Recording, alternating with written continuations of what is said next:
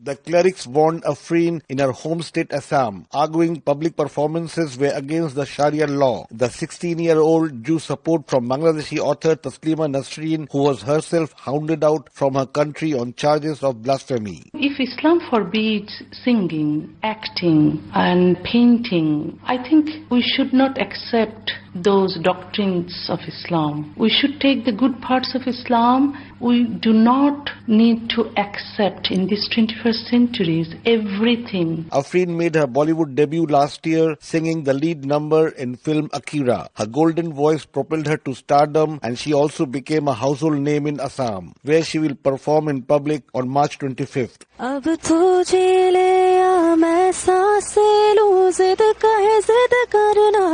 Assam's government ordered round-the-clock security for the artist, and India's ruling BJP party spokeswoman Shazia Ilmi fired a broadside at those who threatened Afrin. Very clear, there is no place for clergy in Islam. Everybody's religion is between them and their God. But prominent cleric Maulana Zakir Alam insisted the fatwa was a forgery to discredit Indian Muslims. Mainstream media is projecting these suspicious people as a mufti.